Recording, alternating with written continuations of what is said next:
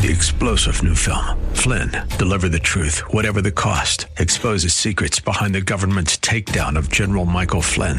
Flynn knew what the intel world had been up to. He ordered the first audit of the use of contractors. This set off alarm bells. He told the truth. He was the most dangerous person for Donald Trump to hire. They had to get rid of Flynn. Flynn, deliver the truth, whatever the cost. Available now. Watch it today. Go to salemnow.com. salemnow.com. See, Jesus was the administering priest. Just like he was the one who would take the animal and cut the animal's throat and then do the work of presenting the offering, Jesus presented himself to the Father as our burnt offering.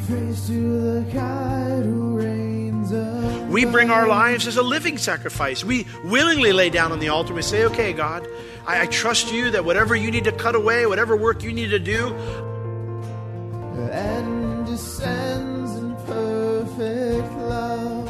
I'm wide open and I completely trust you. I'm fully surrendered. I'm not holding anything back. Paul says you do that because that is holy and acceptable unto God. It's your reasonable service. Holy fire did not relent. Jesus is our burnt offering, a life fully yielded to God. And for us, that we're to yield our lives fully to God as well. Hello, and welcome to In the Word, a ministry of Calvary Chapel of Orlando. We hope that God speaks to you today as we join Senior Pastor Will Ramirez in a study of the book of Leviticus. God had been working through the Israelites to reveal His holiness and mercy to all the people of the world.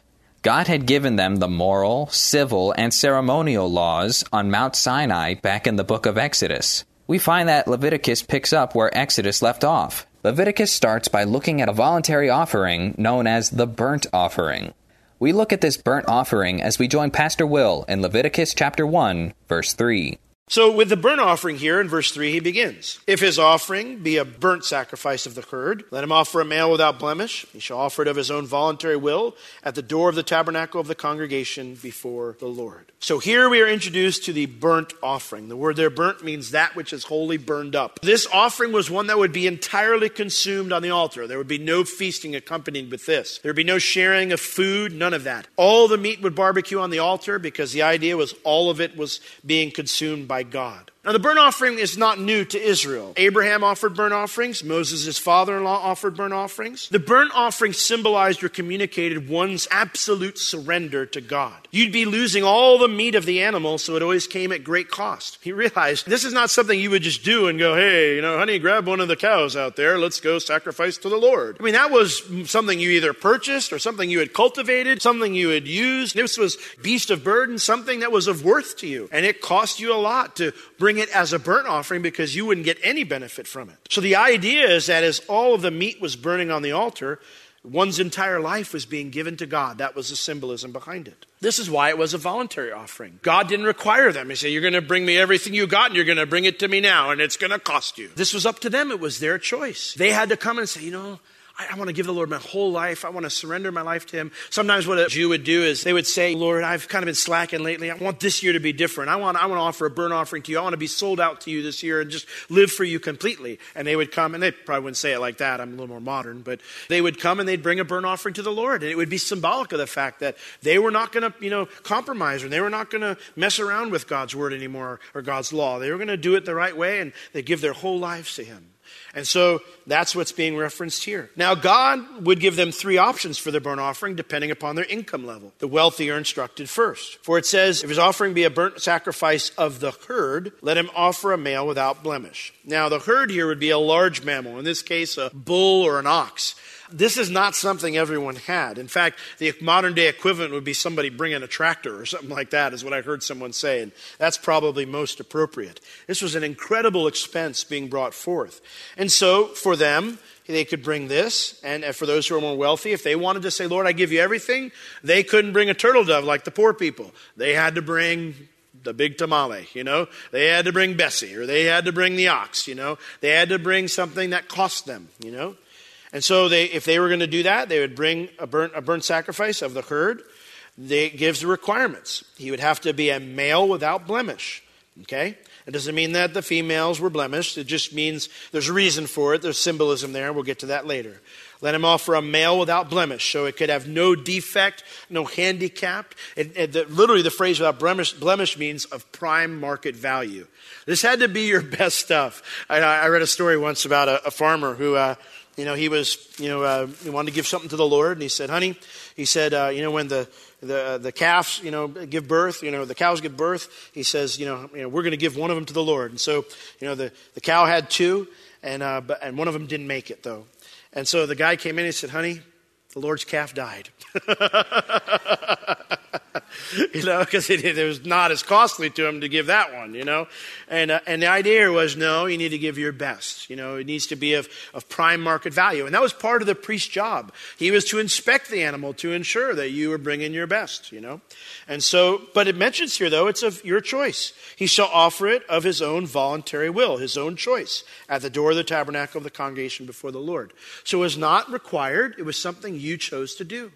And I love that about, the Lord. He's such a gentleman, He's such a gentleman. He doesn't demand you're going to do this. And he doesn't, yell at you and scream at you and say, give me your life, because if you don't, you're a bad follower, But he loves us and he draws us to himself until we get to the place and say, Lord, why wouldn't I give you my whole life, what is it? There's a story in the Old Testament of the servant, who it has to be set free every 7 years, but maybe he comes to the end of the 7 years and he thinks, man, I'm not very good at it on my own. I always get into debt, and I'm always having to go back into servanthood. And I like my master, and you know what? I'm better off serving him. And he's a good master. He takes care of me, and so he would consecrate his life and say, I'm going to be his servant for life, a bondslave. That's how we are. When we come with our lives to the Lord, we say, Lord, you're just so good. I'm not good on my own. I'm good when you're in charge. I want to serve you with all my life for the rest of my life. And that's what this was about. It was a voluntary offering of your life to the Lord. Now, there was the job the offerer had and then the job that the priest had. The worshiper, it says here in verse 4, when he would bring it, he would put his hand upon the head of the burnt offering, and it shall be accepted for him to make atonement for him. So he would take his hand and put it on the head of the animal. And in fact, the place there where it says he shall put his hand upon the head of the burnt offering, it connotates the idea of to kind of lean on it. The idea is you're not just touching it and keeping your distance. You're going to hear that thing breathing. You're going to hear that thing, that there's life pumping through it. And then you're going to feel as its life goes out. The idea is there's seriousness here. The action symbolized that the bull was taking the worshiper's place. For it says here, and it shall be accepted for him to make an atonement for him. The phrase make atonement means to provide a covering. There needed to be a covering because none of them were worthy of offering themselves to God. It's funny because if you share with someone who's not a believer, but they kind of have an affinity for God, or they like the idea of God, and sometimes they'll tell you and say, well, I'm turning over a new leaf. I'm going to start living for God. I'm going to start doing things right. I'm going to start, being a better dad, being a better husband, and being a harder worker. And you say, well, that's great, but there's one problem. Why should God accept that from you? I mean, on what basis can you just kind of waltz up to God and say, hey, God, the equivalent would be of ISIS just walking up to the people who are trying to kill him and being like, hey, guys, we're going to have a change of heart. We're going to turn around and could you just kind of leave us be and let us alone? No, you're going to jail. We're going to take you in. We can't let you harm anyone else anymore. The same idea as us with God. We're an enemy walking into the camp.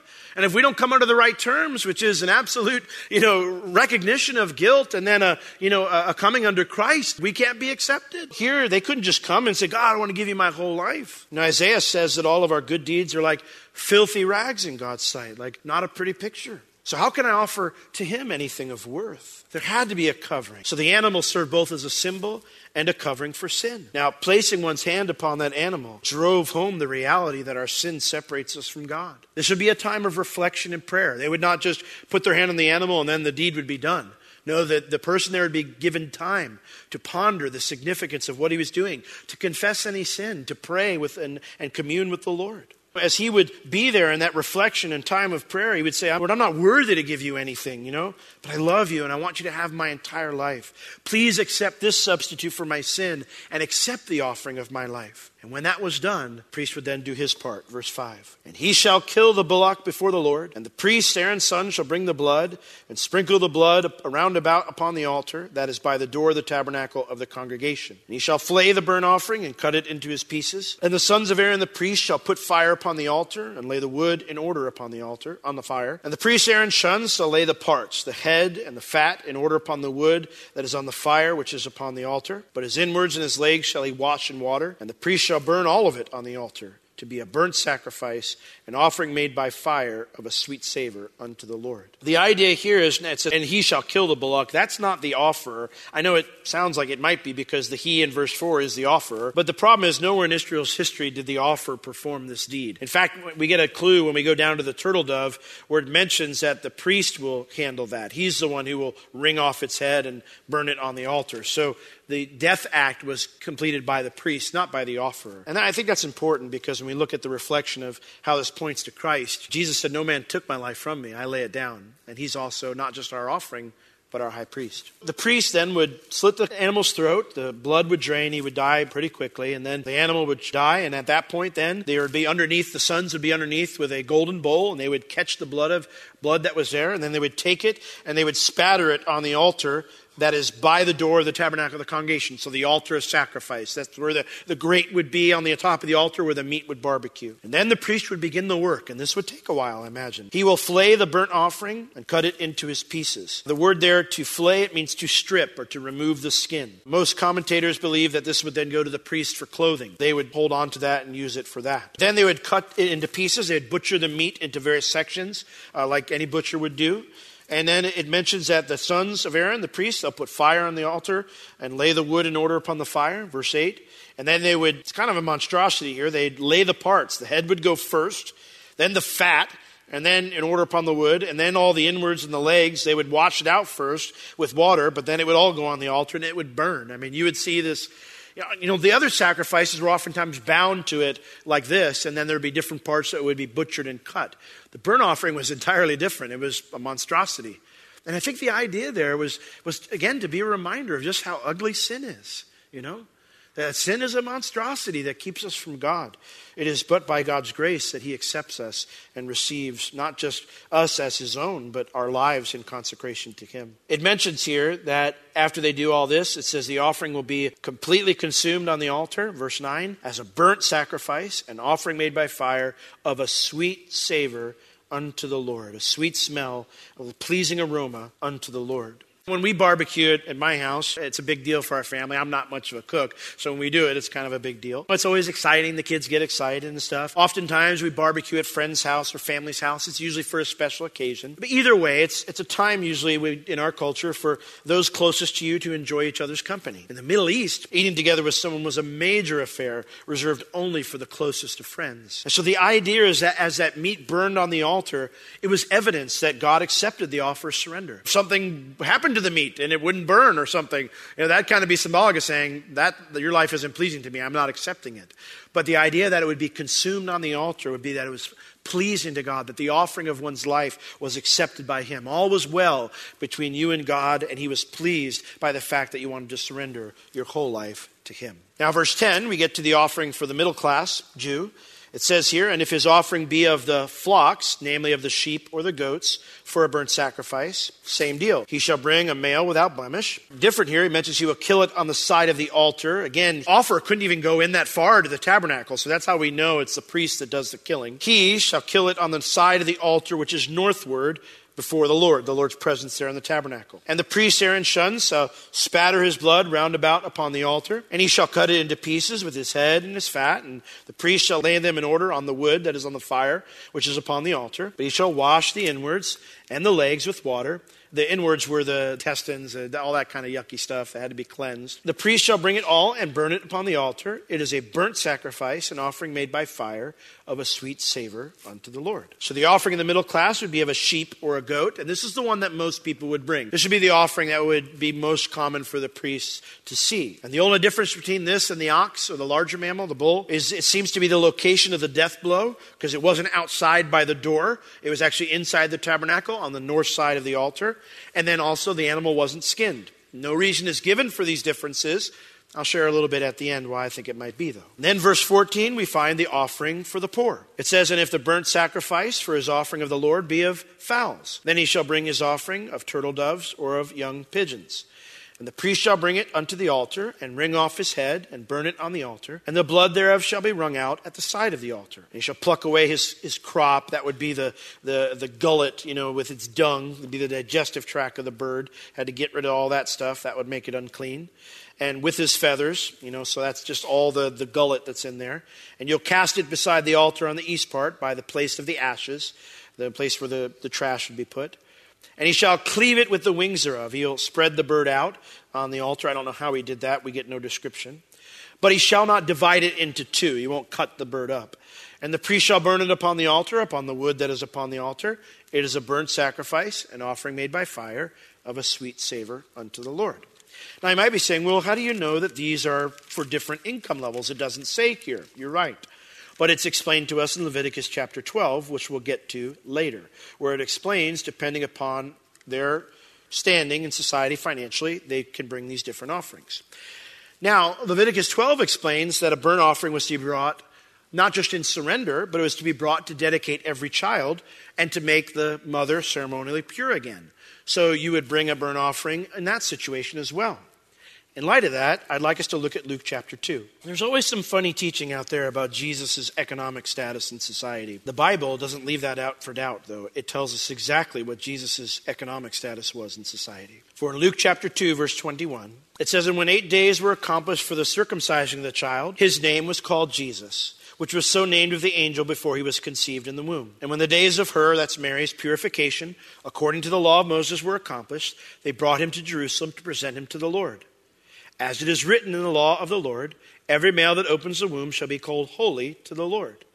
And to offer a sacrifice according to that which is said in the law of the Lord, a pair of turtle doves or 2 young pigeons. This is proof that Jesus grew up in a poor family.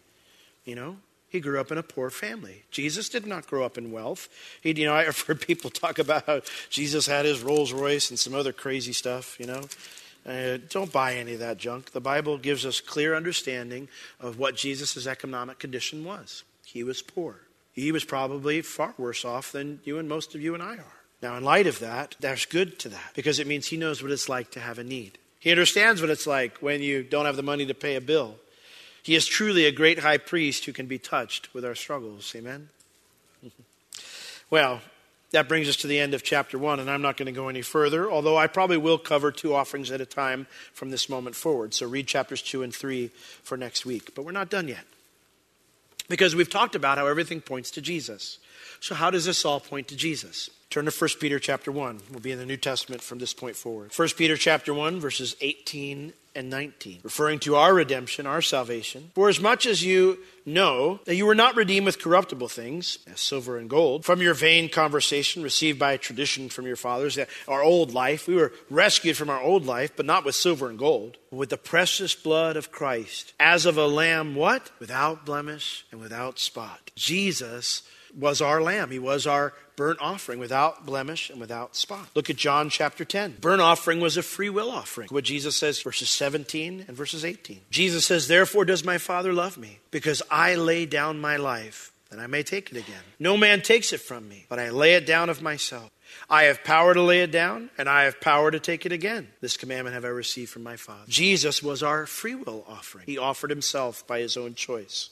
He was our burnt offering. Look at Hebrews 7 with me. See, I told you Leviticus was the most exciting book in the Bible. Hebrews 7, verses 26 and 27. For such a high priest became us, who is holy, harmless, undefiled, separate from sinners, and made higher than the heavens, who needs not daily as those high priests to offer up sacrifice. The daily sacrifice they offered up was the burnt offering. Every morning, every evening, they offered the burnt offering. He doesn't need to do that. For it says to offer up sacrifice, first for his own sins, and then for the people's.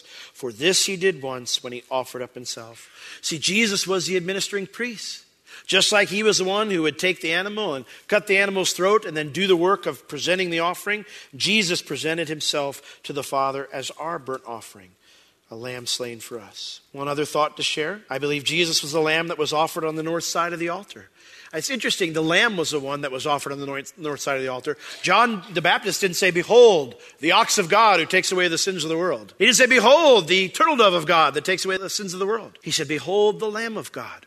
And what's interesting about the lamb is it was the one animal that was sacrificed on the north side of the altar. The hill of Calvary is on the north side of the temple. Kind of fascinating. Jesus' whole life, it was a burnt offering to the Lord. In John chapter 4, verse 34, Jesus says this, my meat is to do the will of him that sent me and to finish his work. John 6:38, Jesus said, for I came down from heaven not to do mine own will, but the will of him that sent me. Jesus' life was one that was fully surrendered, fully yielded, fully consecrated to God. He is the fulfillment of the burnt offering. You may say, okay, Will, how does this point to us? Well, you've probably already caught on if I haven't been too obvious. Look at Hebrews chapter 9 with me. The last few verses there, verses 13 and 14. It says, for the blood of bulls and of goats, and the ashes of a heifer, all the various things that the Israelites did to sanctify, purify their flesh. If they could bring these offerings, if he could come to the door of the tabernacle with an ox or with a lamb or with a turtle dove, and if they could come and do that, any person could do that. And God would receive it and he would accept their surrender. He would see them as cleansed or purified so he could accept their full surrender. Paul says, a writer of Hebrews says this. He says, if that's true for them in the Old Testament sacrifices, how much more shall the blood of Christ, who through the eternal Spirit offered himself without spot to God, purge your conscience from dead works to serve the living God? See, it points to us in the same way that our lives are to be voluntary surrendered to God. We're to offer up our lives as a burnt offering to God on a regular basis. Pastor Chuck said this. He said, one of the problems today is the incomplete consecration of so many lives. He said, we hold back so many areas from God. God wants you to present yourself totally, completely to him, not reserving, not holding anything back for yourself, but a total consecration. That's what he wants. And he's so worthy of it because he is so good. He can take better care of us than we ever could take care of ourselves. And so Paul echoes that statement. He says the same thing in chapter 12 of Romans, verses 1 and 2, when he says, therefore I beseech you, brethren, by the mercies of God, because of all the mercy God's shown to you, that you present your bodies a living sacrifice. See, we don't go and put our bodies on the altar so that, he can plunge the knife and cut up the meat and all that kind of stuff. We bring our lives as a living sacrifice. We willingly lay down on the altar and we say, okay, God, I trust you that whatever you need to cut away, whatever work you need to do, I'm wide open and I completely trust you. I'm fully surrendered. I'm not holding anything back. Paul says, you do that. Because that is holy and acceptable unto God. It's your reasonable service. And don't be conformed to this world, but be ye transformed by the renewing of your mind, that you might prove what is that good, acceptable, and perfect will of God. That our lives might be like a sweet aroma unto the Lord, even as Jesus's was. So the burnt offering, Jesus is our burnt offering, a life fully yielded to God. And for us, that we're to yield our lives fully to God as well. Amen? Oh, Lord, we thank you so much for this beautiful picture that we have in the Old Testament sacrifice of what you did for us. How you held nothing back from your Father. You said, I do always those things that please the Father. The words that I speak, they aren't mine. They're what my Father wants me to say. And then, Lord, at the very end, you said, Father, glorify your Son with the glory I had with you before I came into the world.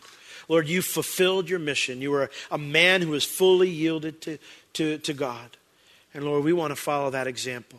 In the same way that your life was a sweet-smelling savor to the Father, Lord, we want to walk in love and have our lives be a sweet-smelling savor to you as well. And so we present, Lord, ourselves to you as a living sacrifice. Lord, we don't deserve to be able to do that, but we give ourselves to you fully and completely. Will you take us as your own, Lord? Will you fill us with your Spirit so we can live it out each and every day? Lord, that's our heart.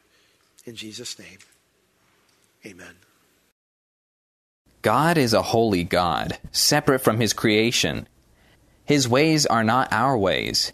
His thoughts are not our thoughts. Worshipping him for who he is looks different than how the rest of the world worships themselves or other things. When we offer our whole being to God, he does not reject us, but instead draws us deeper into relationship with him. Come and see how amazing God is. Did you know you can call us and ask for any physical assistance or spiritual need? We would love to pray for you. You can reach us at Calvary Chapel Orlando at 407-523-0800 during our office hours Tuesday through Friday, 9 a.m. to 4 p.m. This has been In the Word with Pastor Will, a ministry of Calvary Chapel of Orlando. You can listen to all of Pastor Will's sermons and find other valuable resources online at www.calvarychapelorlando.com or on the Calvary Chapel Orlando app, available on iTunes and Google Play. Thank you for joining us today. We will see you next time as we continue to learn, walk, and live in the Word.